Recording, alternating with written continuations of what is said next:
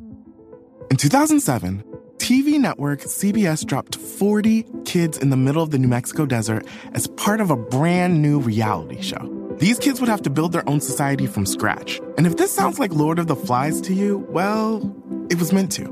We were on this mission together, and we were going to prove to the world that we could make a better society than adults could.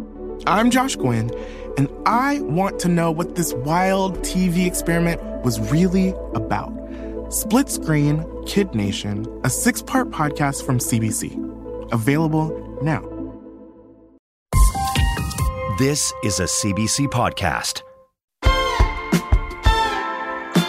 I'm Talia Schlanger, sitting in for Tom Power. You're listening to Q.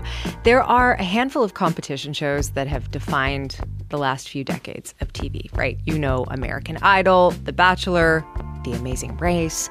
But of all the shows that have come and gone while we have sat on our couches watching them, not many have become cultural phenomena, quite like RuPaul's Drag Race. Our next guest was a winner of season 5 of the show, and since winning Drag Race, Shea Couleé has gone on to launch a successful music career of her own, even releasing an album last year called 8. As of this week, Shea is set to embark on a tour called The Love Ball, which will feature original music and choreographed performances. Tom Power caught up with Shea Couleé in between rehearsal sessions for a conversation about life after Drag Race, and started out by asking Shea what fans can expect to see on tour. Here's their conversation. I've spent the last year really focused on touring my own original music, which is, can be kind of foreign territory for a lot of drag queens since most of us, our bread and butter is lip syncing. But there are some really talented drag musicians and entertainers, singer-songwriters out there. And so I love the art of collaboration. I love working with fellow queens. And so I decided to embark on this journey of putting together this review of really talented drag musicians. So it's going to be starring myself, Monet Exchange, Lux Noir London, Lala Ree, and Tace from Drag Race UK. And it has been equal parts exciting and also maddening having to pull in all these different perspectives to create a really unique production. But it's something that I'm really, really excited about and really proud of. And I cannot wait for the audiences to experience it. Maddening? Yes. I mean, I'm one of those people, I drive myself crazy over my art a little bit, and I can get really obsessive and a little type A. So, I obsess over details, to a fault sometimes. But like they say, the devil's in the details. That's where, the magic happens. Let's just go back. So I know you're from Illinois. Mm-hmm. You were doing theater productions from way back when you were a kid. Oh my God, yeah. I started at 9 years old. Doing what kind of stuff?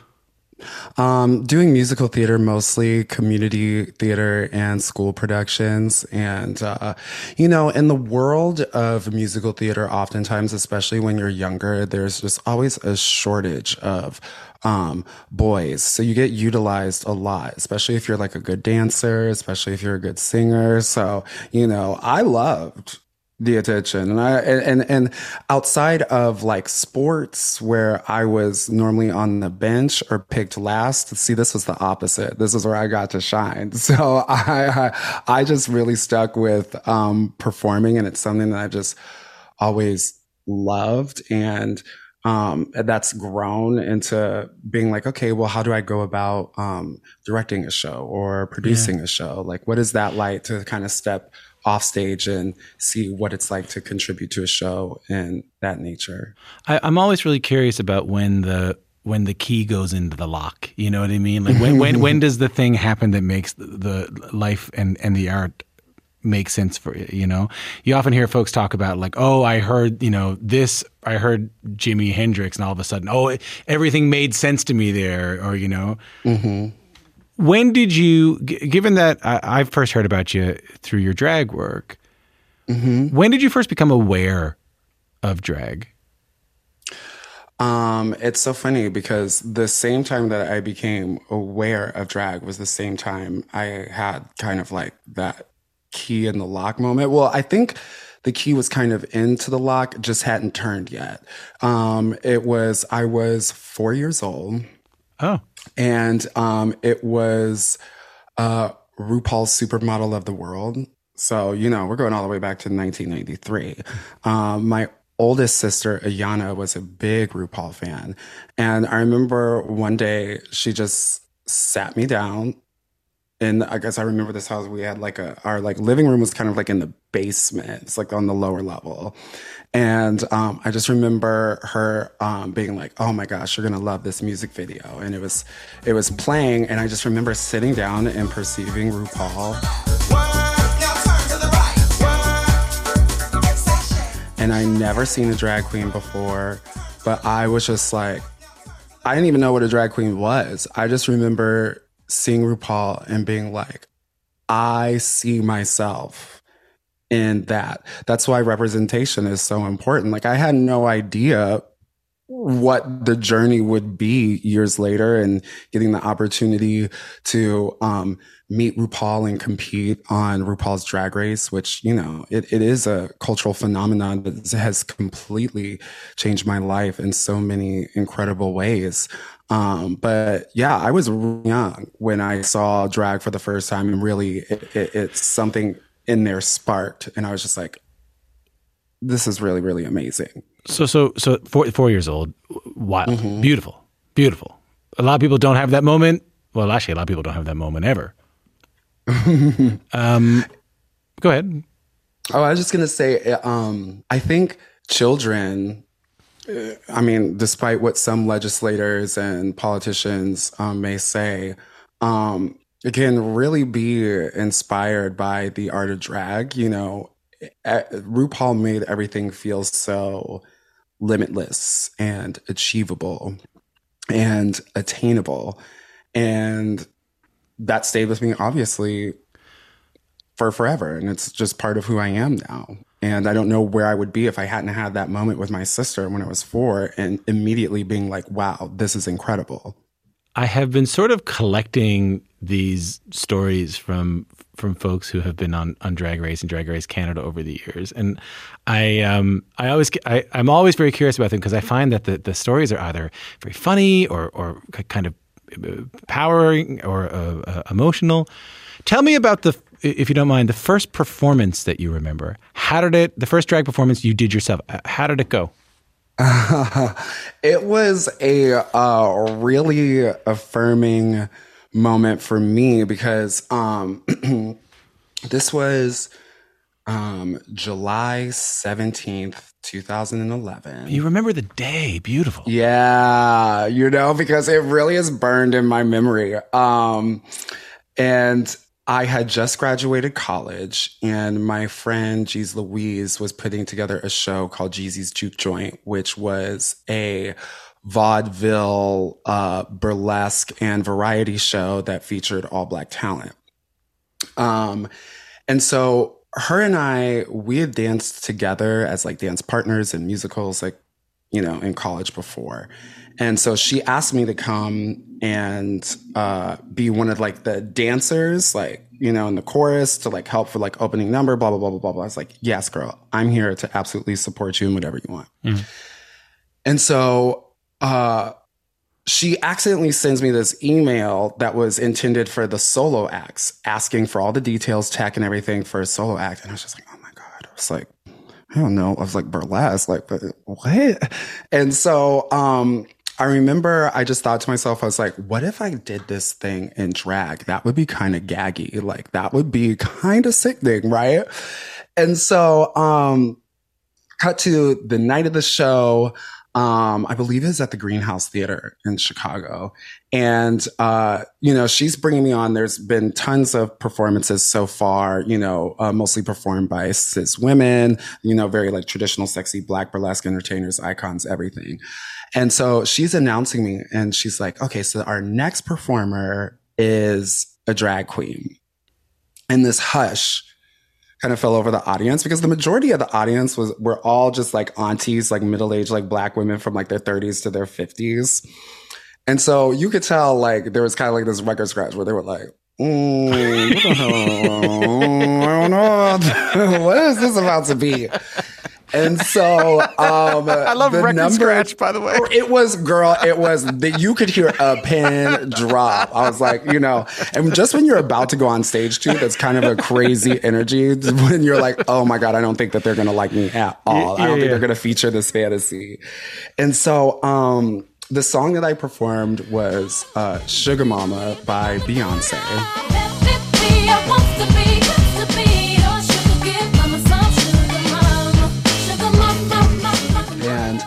I came out in this like tuxedo jacket, shirt, like tie, hat, and like underneath it was like all the sparkly burlesque, like shimmery kind of fringy stuff. But like, it was very kind of like a Judy Garland and Easter Day Parade, very Liza Minnelli, just like tuxedo fishnets, legs, heels. Yeah.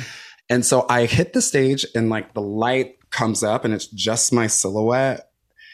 And they took just like one look at those legs and those ladies went up. Like they were screaming and cheering so loud before the number even started. Like I could barely even hear the music start. And so, I went through, I did my whole little routine, stripped down to nothing but like a G-string and some like pasties. And like the moment that song stopped, I struck my like last little pose. They were like on their feet, like full on standing ovation. Like I have like up until that point, I had never received that much applause and love from an audience, in all my years of doing theater, never, ever, ever, ever, ever. Like, I mean, I remember stepping off the stage and like, the seasoned burlesque girls were like, bitch, you better go. You better work. Like they are absolutely living. And I just like felt such a sense of like validation from that experience that I was just all like, girl, I think I should do drag. Like, I think they're kind of living for that. Validation meaning like, hey, I'm good at this, or hey, like this fits me, or hey, I think it was like a combination of like, hey, I'm good at this, and like, hey, these people like to see this. Because like, let's be honest, like, if we can find a picture of me from there, it was not like I was crunchy, girl. Like it was not, I was not the most beautiful, polished queen. Like it was definitely diamond in the rough, like emphasis on rough, but it's like they could just still feel like the intent that was there. And like, they just like absolutely loved it and ate it up. I actually was talking to someone that was like, I really want to bring back that number now, like having done drag for like 13 years, like, Let's have Shea Couleé now go and do that number and see how it looks. I think it would be kind of sickening. I'm Talia Schlanger, sitting in for Tom Power. You're listening to Q. Coming up, more of Tom's conversation with Shea Couleé. Think of your favorite one-hit wonder. Or that overpriced toy your parents would never let you have. Or that TV show that no one else remembers because it was canceled way too soon. Now, what if we could fix it? I'm Francesca Ramsey. And I'm Delon Grant. And after 20 years of friendship, we are now hosting a new nostalgia podcast called Let Me Fix It. Each episode, we'll dig into our favorite celebrities, shows, and brands of yesteryear, and then imagine what it would take to repackage them for relevance today. Think of our show as an intervention, but with way less stakes. So subscribe to Let Me Fix It wherever you get your favorite podcasts.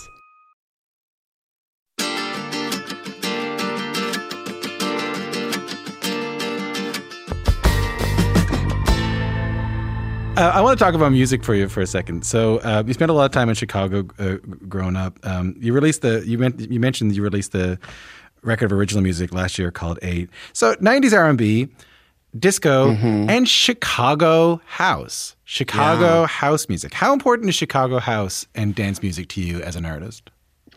It's so incredibly important. Like I can't articulate well enough how much Chicago house and dance music really is like the heartbeat of the underground queer community. And just being able to grow up in the Chicago club scene and be amongst like really incredible DJs and producers, people like Derek Carter and Honey Dijon and Michael Serafini and Frankie Knuckles, rest in peace.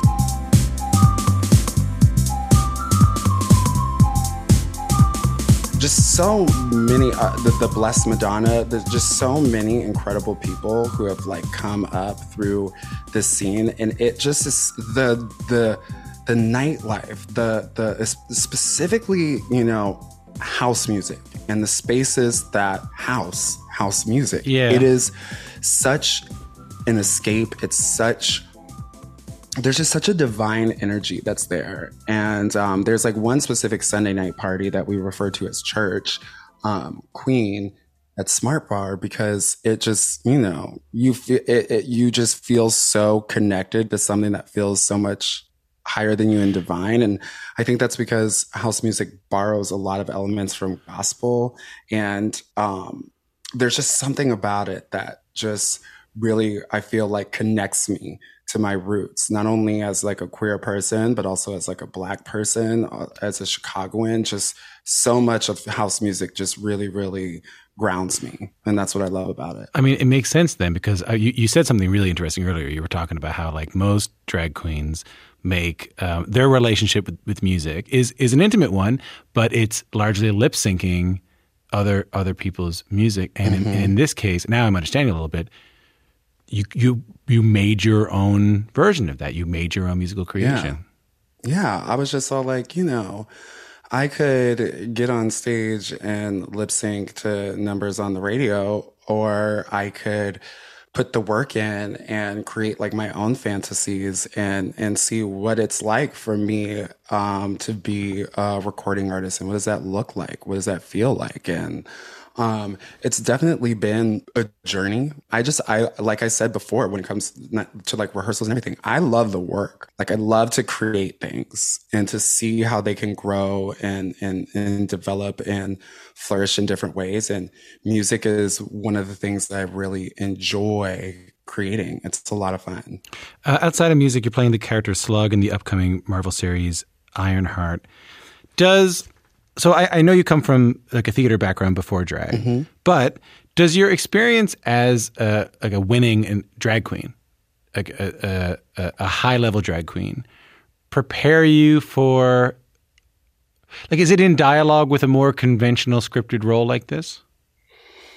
Oh my gosh, that's such a good question.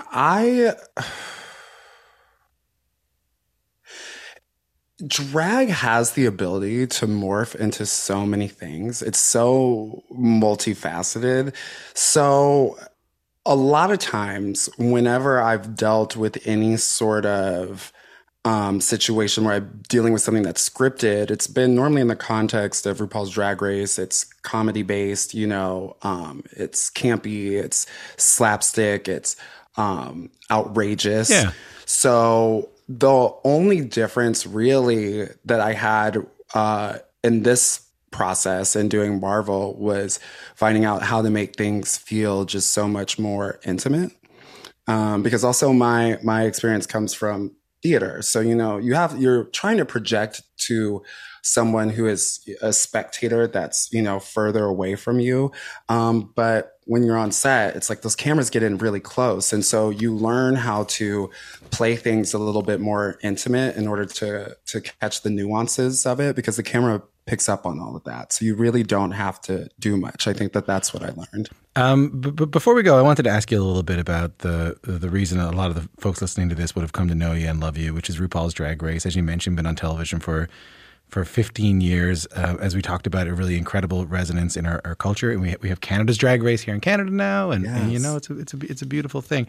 I got to talk to Guillermo del Toro one time, the director. And yeah.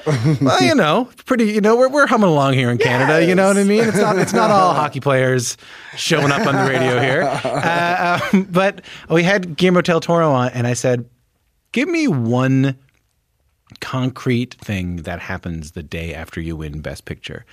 I get that it's validation for everything you've ever tried to do in your life, and it's validation from your peers and all that. But like, I want to know one thing that actually changes the next day. I want to know what's different the next day. And he was like, well, more people are going to answer your phone calls. You know, more people are, more people are calling you, and more people are going to answer your phone calls. What's one concrete thing that changes after you win Drag Race? One concrete thing that changes after you win Drag Race. I would say a lot of times people think that you've kind of reached your ultimate goal and therefore there's never going to be another struggle a day in your life. That it's all going to be roses from there on out. And that you're done. You're done. You did it. Yeah, you did it. But what they don't realize is that mindset actually forces and makes you work that much harder. Because, you know, they feel like, okay, you've won, so what's next? And so then you're out here in the world with your individual resources, not World of Wonders resources, who are on, you know, this show is being broadcast all over the world. And so it's just like, now how are you going to top that? And it's like, baby, I'm just little old me. I'm just going to do my best to continue putting my work out there in the world. But absolutely, it's still going to be a lot of work. There's still going to be hardships, and people will still try and take advantage of you, believe it or not. This industry is one that is both sweet and sour, you know? And I try to always focus on the sweet, always, you know, focus on being grateful for all the good things that happen. And then take the sour things as a lesson and remind myself that every lesson is a gift. So that's kind of like one of the ways that I continue to push through in like this life beyond winning RuPaul's Drag Race. But it still is a lot of work. It's more now than it ever has been. Well, I'm so glad to get a chance to talk to you. Congratulations on everything, and go back to rehearsal. I don't want to keep you from rehearsal. Yes. Thank you so much. I literally am going to be doing that in 4 minutes. Every lesson is a gift. That's a good one. That was Tom Power's conversation with the American drag queen, recording artist, and winner of Season 5 of RuPaul's Drag Race, Shea Couleé.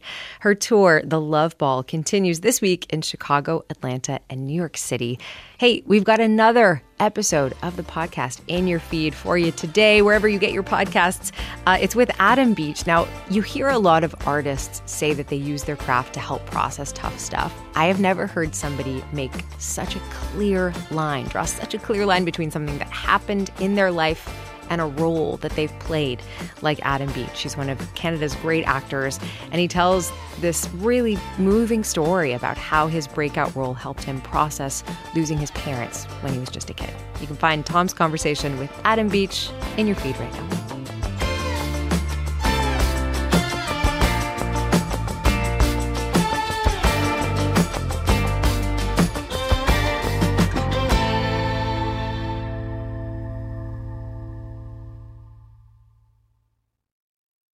For more CBC podcasts, go to cbc.ca/podcasts.